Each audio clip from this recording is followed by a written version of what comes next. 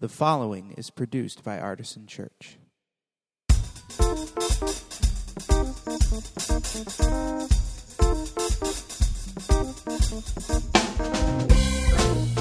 Welcome to the Artisan Church Podcast, a weekly broadcast of Artisan Church in Rochester, New York. To learn more about Artisan Church or to support the ministry, visit www.artisanchurch.com.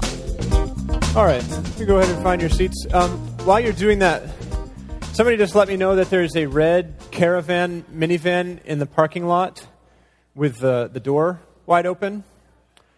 And there may or may not be somebody selling tacos from it at this point. So, if they are, bring me one when you go to shut it. Well, if you are just joining us for the first time in a few weeks, let me catch you up a little bit. We're doing this really important series called Deeply Rooted, Building on Our Calling. And it's all about the opportunity that we have as a church right now to do something pretty incredible, pretty significant.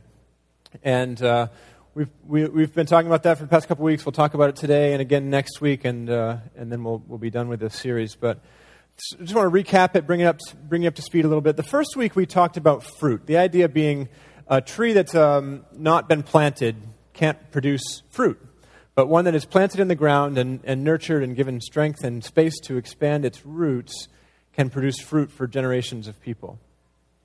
And then last week we talked about shelter and how a tree that is planted and deeply rooted can provide shade from the hot sun and maybe even a little bit of covering from rain.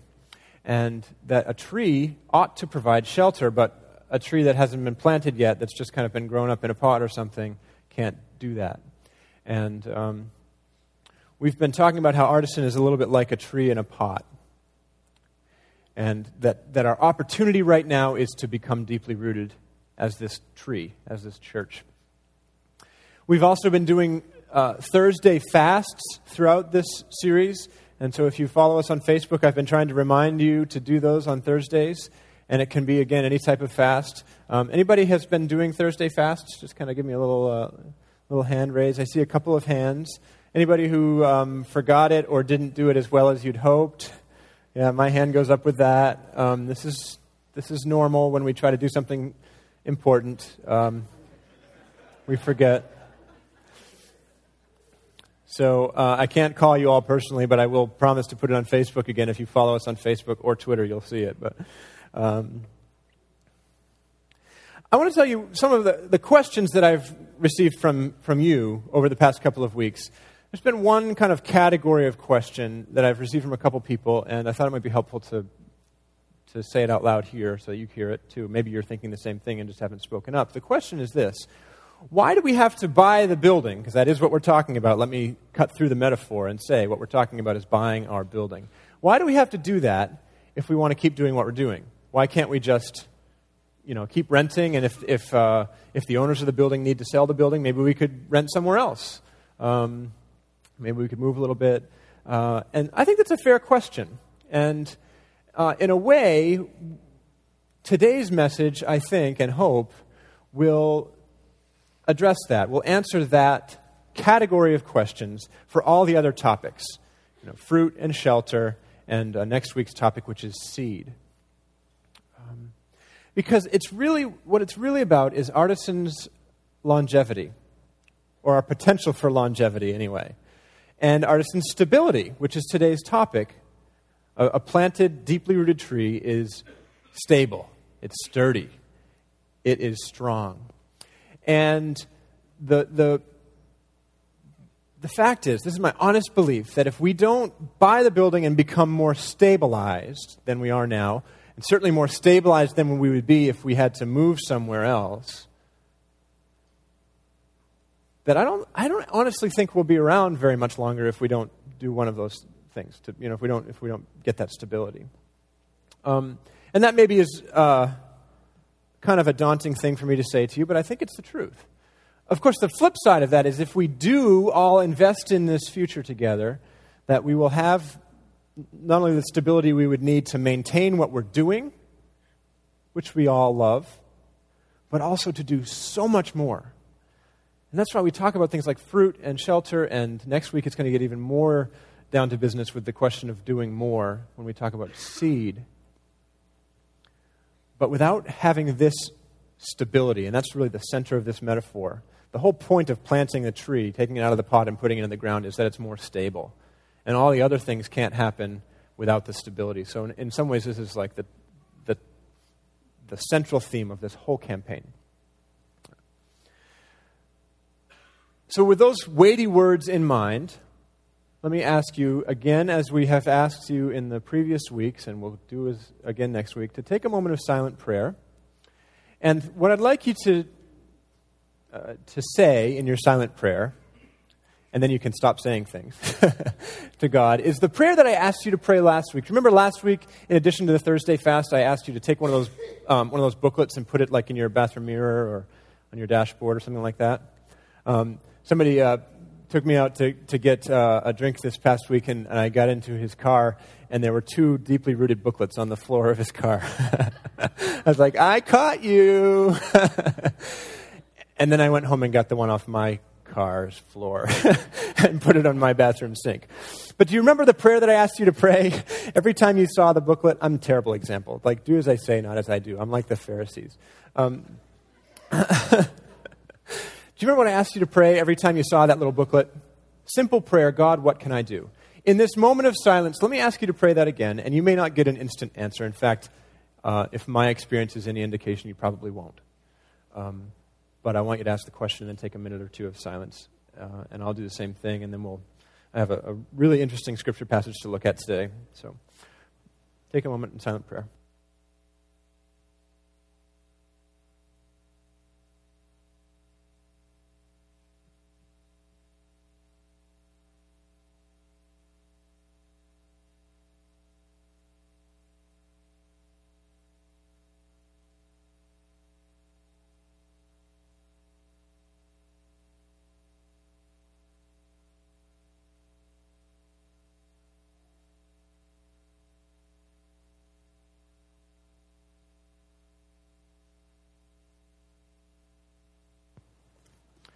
Amen. What I'd like to look at today is a passage of Scripture that I preached on almost exactly 1 year ago, about a year and a month ago. We were in the book of Jeremiah. Do you remember when we did Jeremiah? It's okay if you don't. And we read this passage, which I thought was really interesting. I'd never read it before that week, and it just came up in the lectionary, and we were kind of forced to look at it. And we found something really interesting. What I'd like to do is look at that passage again today in light of what we are facing as a church. And I'll give you a little bit of background on what this passage is about. The people of God had been rooted in the promised land for hundreds of years, and then they divided their kingdom. They had some sons of a king had a disagreement. They split into 2 kingdoms, one which was really bad at following God and one which was only a little bit bad at following God. And the one that was really bad at following God was conquered by the Assyrians in 722 BC. And then the one that was only a little bit bad was conquered in 586 by the Babylonians. And just before that second conquest happened, this remnant of Israel was living and stumbling around in the dark trying to serve the Lord. And the prophet Jeremiah started to tell them, you are forsaking your God, and as a result, you are going to be conquered by this Babylonian horde. Called them the Chaldeans, synonymous with Babylonians. And the king of Israel at the time, the king of Judah at the time, didn't like this because, well, he was in charge, and the prophet was basically saying, everything's wrong. And so the king arrested the prophet Jeremiah, and he had him under this house arrest. And it was in this setting that Jeremiah did something very peculiar. And you read about it in Jeremiah 32. I'm going to read verses 9 through 15. Here's what happened. Here's what Jeremiah did. He was under house arrest or something. It wasn't like solitary confinement because he was able to do a business deal while under arrest. But here's what he did. Watch what happens. And this is on page 643 of these red Bibles if you want to use them. Jeremiah is speaking now, and he says, "And I bought the field at Anathoth from my cousin Hanamel, and weighed out the money to him, 17 shekels of silver. I signed the deed, sealed it, got witnesses, and weighed the money on scales. Then I took the sealed deed on purchase containing the terms and conditions and the open copy, and I gave the deed of purchase to Baruch, son of Neriah, son of Maaseiah, in the presence of my cousin Hanamel, in the presence of the witnesses who signed the deed of purchase, and in the presence of all the Judeans who were sitting in the court of the guard. In their presence I charged Baruch, saying, 'Thus says the Lord of hosts, the God of Israel, take these deeds, both this sealed deed of purchase and this open deed, and put them in an earthenware jar, in order that they may last for a long time. For thus says the Lord of hosts, the God of Israel, houses and fields and vineyards shall again be bought in this land.'" So Jeremiah is not only in prison, but he has been prophesying all along the destruction of the nation, the conquest of the people by this Babylonian empire, which was expanding and expanding. And right in the midst of that prophecy, that doomsday prophecy, he decides he's going to buy a plot of land, which seems just ever so slightly insane to me. Doesn't it? If you were sure, if God had told you to tell the people, that the city of Rochester was going to be overrun by zombies or Babylonians, walkers, either way. If God had told you, and you believed him enough to go shout it at a bunch of people, to the point where you got arrested, would you then buy 10 acres of land in the city of Rochester? That would be kind of silly. But that's what Jeremiah did. And I want you to notice what happens at the end of this passage. In the last two verses, verses 14 and 15, this is what's on the screen behind me.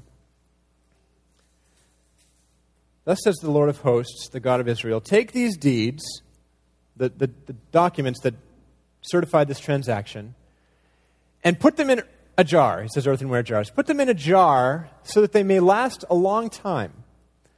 In other words, these deeds are going to need to be here for a long time.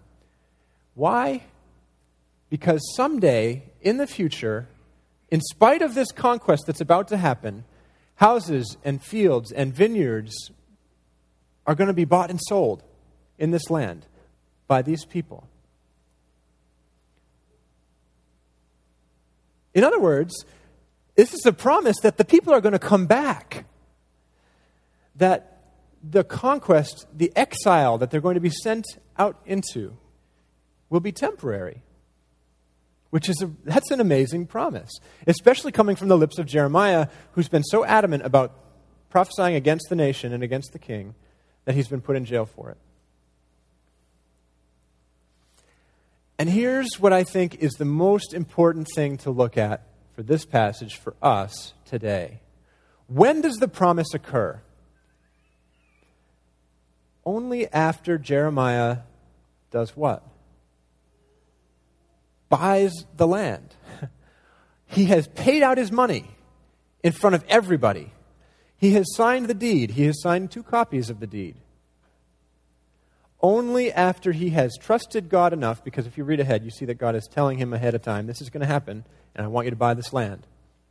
Only after he has put his money on the barrelhead and signed his name on the dotted line, does God give the promise? Does God explain why he asked Jeremiah to buy this plot of land? I'm sure to Jeremiah it was good news. It's like, oh, okay, phew. Because real estate futures under the conquest of Babylon are not looking very good right now. It's kind of a poor investment. I should have bought gold. But doesn't that seem to be how God works? It was true for Jeremiah and his little business deal. I think it's true for every one of us with our own finances. I think it's true for every one of us when it comes to something as basic to Christianity as the faith that we have to muster to believe that this is true. It seems like you only get more from God when you give more than you think you can. It seems like you have this. I'll give you an example that my grandmother used to tell me all the time. My grandmother, this old saint of the church, she's a die-hard tither. Okay, in other words, she gives 1/10 of her income to the church before she does anything else. And she told me once about this time when she had spent the money down for groceries and all the things, and her paycheck came in and she had to pay for some of this stuff. And then she had the choice of paying her tithe or of doing a car repair that was absolutely necessary to do. She couldn't get back and forth to work without the car repair. And she said to me, Scott, I was so tempted to pay for the car repair first. Now, this is an old grandma. She doesn't, credit cards do not enter into the equation for this woman. As they shouldn't, in my opinion, but we'll get that some other time. But she said, ever since I was a little girl and I got my first dime, I have given 10% to the church, and I'm not about to stop now. And so she paid her tithe, and then, just like it always seems to happen, you hear these stories in the church, she got a check in the mail the next day from somebody who, knew that she was in trouble and needed to pay her car repair. But the check didn't come for her until she wrote her own check, right? And she told me that story all the time, and I've heard so many like it. It's almost like God is not going to provide for you until you trust that He will and demonstrate that trust. I found the same thing is true in my own life of faith. And I'm not sure I can explain this in a great way in the amount of time that I have, but at times when I have personally struggled with doubt, with having a difficult time believing my own Christian faith, it seems like as soon as I let go of all this wrangling and just take one little step and don't give up, demonstrate to God that I'm not giving up, just with some little thing, it's like it just pours out all of a sudden, like this reassurance. I hear from God all of a sudden more than I have in weeks or months. And at least for that period of time, the doubt just fades away. It's the weirdest thing. It's like God is standing there ready to give you what you need. But He's not going to give it to you until you give up what you think you can control in your own life. Think about that for a minute. I want to shift gears and move from what is a very spiritual topic to something that's just purely practical. Now, those of you who've been around here a long time know that I think that's a false dichotomy, that I think the practical informs the spiritual and the spiritual informs the practical, and we waste so much time trying to keep those two things separate from each other. But fine, we'll just kind of do this anyway. I want to talk about some practical stuff, specifically related to our topic, which is stability. Now, when I was sketching out this series for our capital campaign, this deeply rooted series, I went back and forth on the title stability probably 10 times. Should I include it at all? Should I call it something else? What do I do with this topic? Because the word stability, let's face it, it's really not that motivating. The first week we talked about fruit, and I was like, I can get people excited about fruit. We all love apples. It was the day after cider days. Like, we can get fruit. And last week with shelter, it's like, people understand how this church offers a place of shelter and safety spiritually for people who are on their journeys and they're struggling. But stability just doesn't have the same zing. It doesn't have the pop as the others. And in addition to that, I worried a little bit that if we talk too much about stability, does that kind of start us thinking about, well, being stuck, being immobilized, being trapped? Because let's face it, you have a tree in a pot, you can take that sucker anywhere. You can do whatever you want with it. Maybe I'll put it over here. Maybe I'll put it over here. Maybe I'll plant it in the backyard. Maybe I'll plant it in the front yard. Maybe I'll take it to my grandma's house and plant it there. You can do whatever you want with it. As soon as you put that thing in the ground and let it grow and let the roots go down, it's not moving. Trees are not modular that way. And so maybe I was worried, if we talk too much about stability, people will hear that and think, well, if Artisan does that, if we buy our building and put our roots down so deeply here, we're kind of trapped. Like then we could never go anywhere else. And then maybe we'll just kind of get stuck in a rut and we'll be, frozen. And I fought myself in my mind about this, and I came to this realization. It's a realization that I need to come to personally in my own life, probably daily. And it's this. Anytime you decide to do anything, you are also, in the moment of that decision, deciding not to do a bunch of other things. Right? Remember those of you who went to college, when you decided on a major, well, that's kind of a bad example. We all changed our major a dozen times, right? But it's a pain, isn't it, to change your major? Once you've gone in that direction, like for me, it was trying to decide between whether I was going to go to a music conservatory or whether I was going to become a pastor. And I had to choose one school or the other. Like, there's really no doing both. I had to go to New Hampshire or Rochester. And here I am.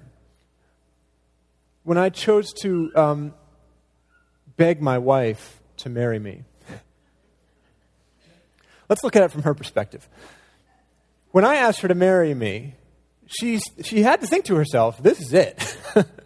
I better make sure this guy is okay because there's no other guys. Right? That's a choice. You married, that's it.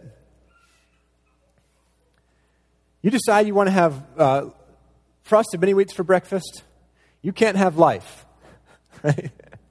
Well, you could have 2 bowls. But you see, all these have your cake and eat it too kind of things, they mess you up. Anytime you try to do anything worth doing, it means you're giving up on a whole other range of possibilities. You take a step on this path, you never know, and you never will know. And it may haunt you the rest of your life, especially if you're a person like me who likes to have every option open until the last possible second. That's life. And so if you're a little nervous about stability equating to immobility, welcome to the existence of humanity. And I had to come to that in my own heart, and so I wanted to share that with you in case you're like me and you think that way. Some of you don't think that way, and really, you don't know how lucky you are. Life is a series of decisions that close doors, the end. And at the end of the day, stability is really a crucial concept for us to understand as we're thinking about this campaign. Like I said earlier, it is really the basis for all the other topics, and so we had to keep it in. You know, the past 2 weeks, we've had our friend the apple tree sitting on the stool next to me. Anybody notice this when you came in? Did you miss the apple tree? Remember I showed you the dead tree that had been in a pot too long the first week? This is the pot. The dead tree is out there. This is the pot that it was in. And I think this pot is kind of a sobering reminder of what becomes of trees that don't get planted.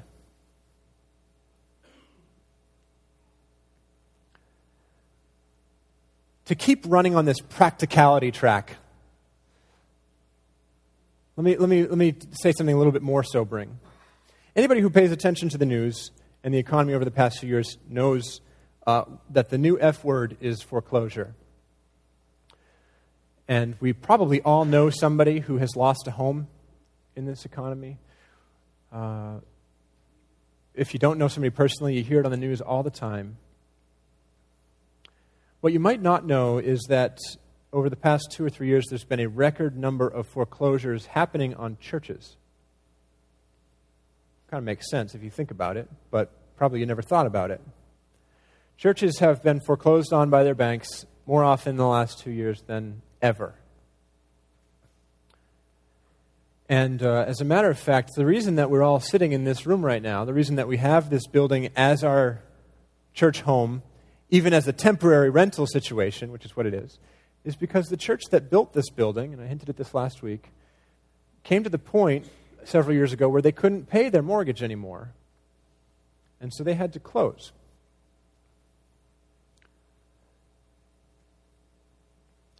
So it would be perhaps unwise to think blindly that could never happen to us, that we would always be able to pay our bills. Now, I'm not going to get into numbers too much here during these sermons. Just don't think it's appropriate or probably even very helpful. But we've run the numbers, and what we know is that if we purchase this building with no additional money added to what we have already, we could probably pay the mortgage month to month.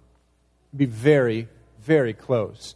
And it would not allow for any emergencies or improvements to the building. And this roof that you see over our heads would have to last us longer than it probably will.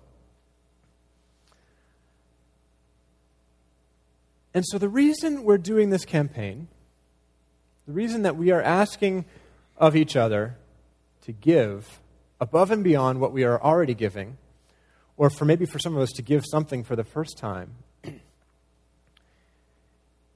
is because purchasing the building with the mortgage, taking on a mortgage with no extra money down, would be no more stable than the situation we're in right now as renters. If we want stability, and this is our goal, we need to put some money onto this loan that we're going to take out. But let me give you the flip side of that, because I don't want to be all doomsday. It's not just that we could get by a little bit better. I want you to think way bigger than that. For a long time leading up to this campaign, I was thinking about what could we do to get by? What's the minimum amount I could ask of these poor people so that we could just get by? And it was at some point, it was almost like God opened my brain just way wider and said, you are thinking too small. What if we paid off some or a lot or all of the mortgage that we take out over the next couple of years? And then all that money that we would be spending to pay our bills, our mortgage bills, we could put that into new ministry, into bigger ministry that we're already doing. Any of you who have taken the Financial Peace University course or have done any kind of intentional debt reduction, do you know that feeling that you get? You start looking at these numbers and you think, wow, if I paid off my car, that's $250 a month that I would all of a sudden have. What could I do with that? Well, how many guitars could I buy?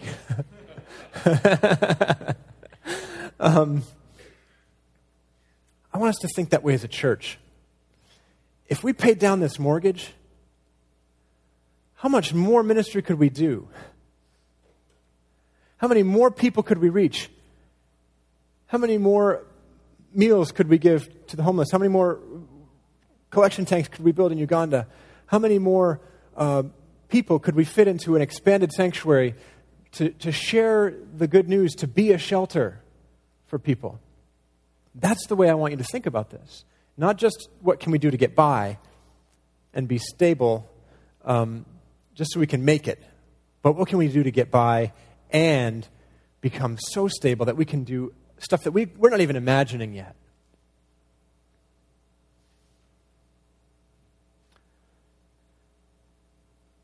So, obviously there's some risk involved in taking out a mortgage. If you don't think that debt is risk, you don't understand what debt actually is.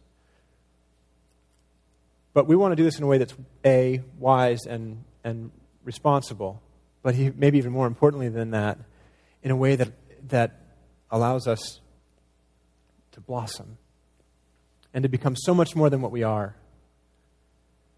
Because it would be even worse to be complacent, sit around, and to assume that we'll always be here and whatever. Because when you think about the future, whatever, the future owns you. And we want to own the future. We want it to be the other way around. So if we never took any risks, never made any bold moves, I don't think we'd be around very long. This is our bold move. Artisan Church lives or dies based on what we decide to do in the next few weeks. That's the truth. And I realize that sounds a little bit dire, but you know me, I'm an optimist, right? So I can't talk doomsday for very long before my head explodes. Also, I'm a pastor, which means that I am literally, it is my job to tell you good news. And so I do have some good news. So shift with me again, back from the practical back toward the spiritual. And I want to talk about the spiritual side of stability just for a minute. Because everywhere in the Bible that it talks about stability, and the biblical term for stability is usually being firmly established. If you look in your concordance, that's what you'll find. Everywhere it talks about stability, the source of that stability is the same. The source is God. Let me give you just two very quick examples. One from the book of Jeremiah, earlier in the book than the passage we just looked at. And I'm going to omit some words, and then we're going to go back and find out who this is about. It starts out by saying, "Blessed are those who, ... They will be like a tree planted by the water that sends out its roots by the stream. It does not fear when heat comes. Its leaves are always green. It has no worries in a year of drought and never fails to bear fruit." So this metaphorical tree, and it couldn't be more fitting for what we're talking about, is true of whom? Blessed are those who what? Does anybody know this verse? Who trust in the Lord, whose confidence is in Him. Here's another one for you. Psalm 92. "The righteous flourish like the palm tree and grow like a cedar in Lebanon. They are planted in the house of the Lord. They flourish in the courts of our God. In old age they still produce fruit. They are always green and full of sap, showing that," what? This successful, healthy, metaphorical tree that the righteous become, what does that show? Well, what the passage says is it shows that the Lord is upright. He is my rock, and there is no unrighteousness in Him. So those who are like a tree planted by the water are those who put their trust in the Lord. And when you do put your trust in the Lord and start to bear fruit and have green leaves and sap and all the things that healthy trees have, what you are showing, what you are demonstrating to the world around you is that God is faithful and righteous and upright. And that's spiritual stability. Our faith in God on a community level. And I think we need to do that. I said last week, this is going to require us to muster all the trust and faith that we can in God. But it also needs to happen for each of you on an individual level. And on a family level. Because what God is calling us to is actually a pretty scary thing. It's generosity and personal sacrifice on a scale that maybe we have never experienced before. Because again, we can have all this trust and hold hands and sing songs and hymns together. But unless those of us in this room, as individuals and families, make significant contributions to this campaign, it simply isn't going to work. And giving a really big gift of money on the spot, up front, or giving a sizable amount as a monthly pledge or weekly pledge over the course of 2 years, those are the two ways we're asking you to give here. That's kind of scary. And if you're going to do that It's going to require you to step out into darkness just a little bit. It's going to require you to have faith in God's provision, not only for our church, but for you and your family. This campaign asks each one of us to make an investment in a stable future for our community of faith, just as Jeremiah did when he bought that plot of land right before the exile. Now, thankfully, we are not, I hope, going into exile. We're not about to be conquered by Babylonians or zombies or anybody else. But we do need to make an investment in our community's future. And that's harder than it sounds, because if you think about it, the future is not stable until after you make the investment. Remember Jeremiah's situation. He had to step out in faith, put those shekels of silver on the table before he even knew the promise that God would make, that someday you're going to come back and plant vineyards and build houses and things. And we're in the same boat because we don't know. If I wanted to give money to this campaign, I don't know if anybody else is going to do it. And maybe it's not going to be enough. And then I've given the money and nothing is stable. So it doesn't work until it starts to work. God doesn't provide for the community until the community steps out and trusts that He will do it.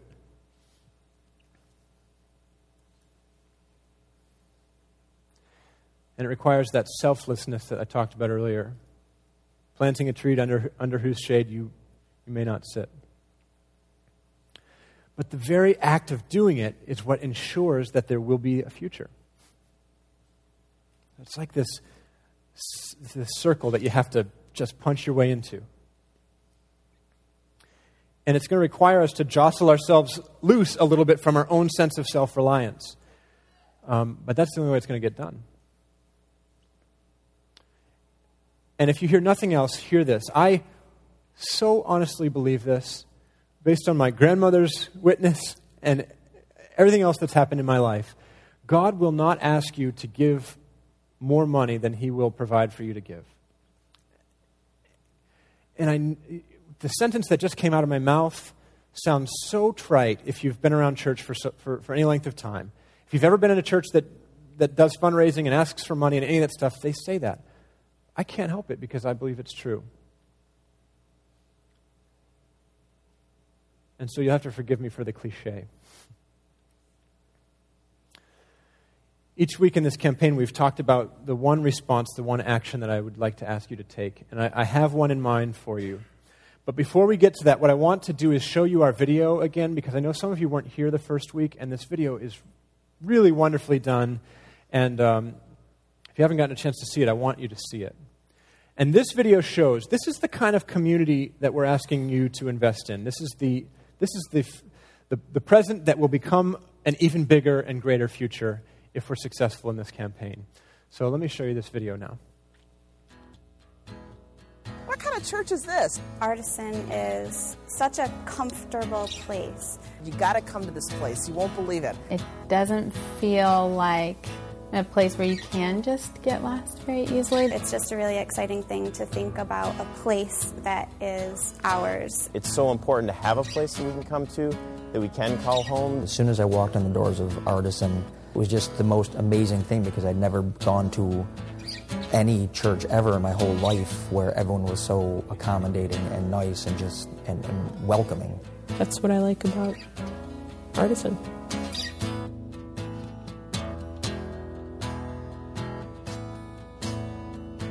Whenever I walk around the city, I always stop to look at these big old stone churches that have been there for 100 years. And I always find it so inspiring. I think about how these churches, these people have been sharing the love of Jesus with their neighborhoods since before my grandparents were born. And it makes me think, what will Artisan be like in 100 years? What kind of fruitful ministry will we have done in that period of time? How many weary spiritual travelers will have found us to be a place of shelter? And will we be ready at that point to go for another 100 years? And what kind of new ministries and maybe even new churches will have started, will have sprung up as a result of the ministry that we've done?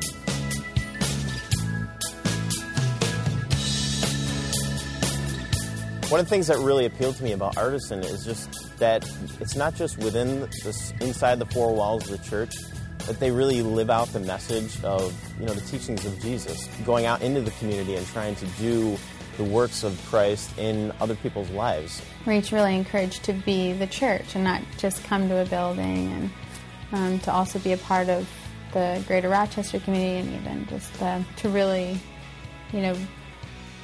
blossom as a community of believers. People are really wanting to come together and serve together. All the incredible ministry that happens outside this building, whether it's serving the poor in our own city of Rochester, or whether it's building rainwater collection tanks in Uganda, or doing development and missions work in Asia, none of those things can happen if we don't have a strong base of operations right here, if we don't have a building where we can start these ministries and sustain them.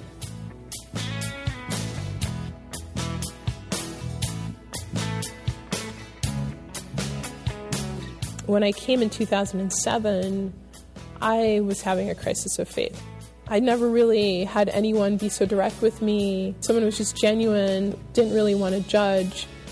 But I come to this church because I know that people won't judge me and will just allow me to be. Artisan, I feel, is very welcoming to people who are at different points in their journey. There was no that proverbial finger in my face. It felt very safe here. I could just come and express my doubt, and it feels good that I could share my faith with my family.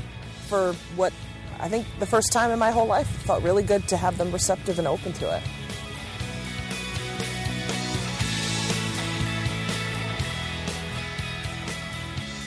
I fully support, Artisan's vision of being really firmly rooted in this community. I see a really long-term future here with us and our family and our friends and our life. We do need a place to come and gather in this building. This place has become home for us. And it's just the most amazing thing to know that we get to be in that environment and never have to worry about, we are going to move, or we have to go somewhere else, but to know that this is the place that we know that we can be as a family and grow as a family with the community of the church.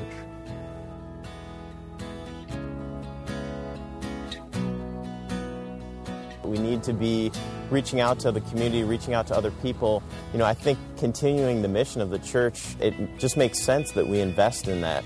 I went to a church and said, you guys have to come, and they did. Never happened before, never. Because I felt so good about it, I wanted them to know about it. Whether you're going to be here for a year or 20 years, but investing in this place, because the work that we put into it, the effort that we put into it really has eternal results.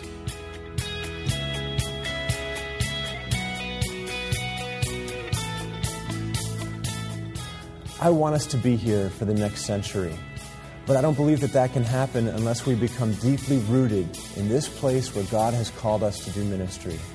The next step that we have to take is to purchase this building, because if we don't have the building, none of the ministry that we want to do, none of the ministry that God has called us to do can happen.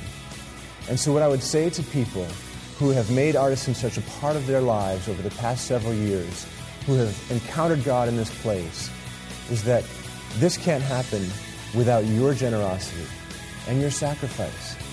And so, please, seek God, listen for His voice, and consider what He might be calling you to do to be part of this great opportunity that we have to be deeply rooted in this place today, tomorrow, and for generations to come.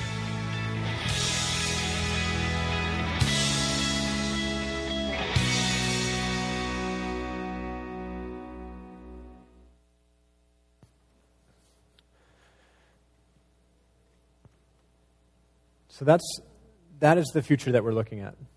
It's both an extension of and an expansion on the present that we're living in now. And so let me tell you what I'd like to ask you to do this week. The first thing is to continue our tradition during this series of doing a Thursday fast. And again, this doesn't have to be fasting from all food all day on Thursday. You can fast from certain types of food.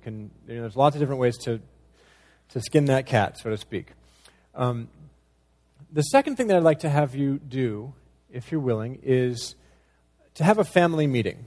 those of you who are parts of families who come here, if you are coming here on your own, then your version of that might be an intentional time where you go and maybe you go to a cafe or something and somewhere quiet and you sit and sort of think and pray through this.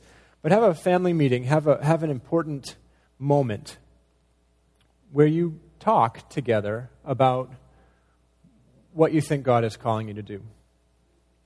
And specifically, what you think God is calling you to give. And I'm not going to ask you to come with a signed check next week. We'll talk about how that gets shaken out next week, but you don't need to bring it next week. But I want you to think about it this week. I want you to talk about it this week. And so for that to happen in my house, we have to put something on the calendar. And I don't mean just, we'll do it on Thursday. I mean, like, we have to say, we are going to do it on Thursday at 4 p.m., and we're going to go to Starry Nights, and we're going to have Anna watch Abel for us while we do that. Hi, Anna.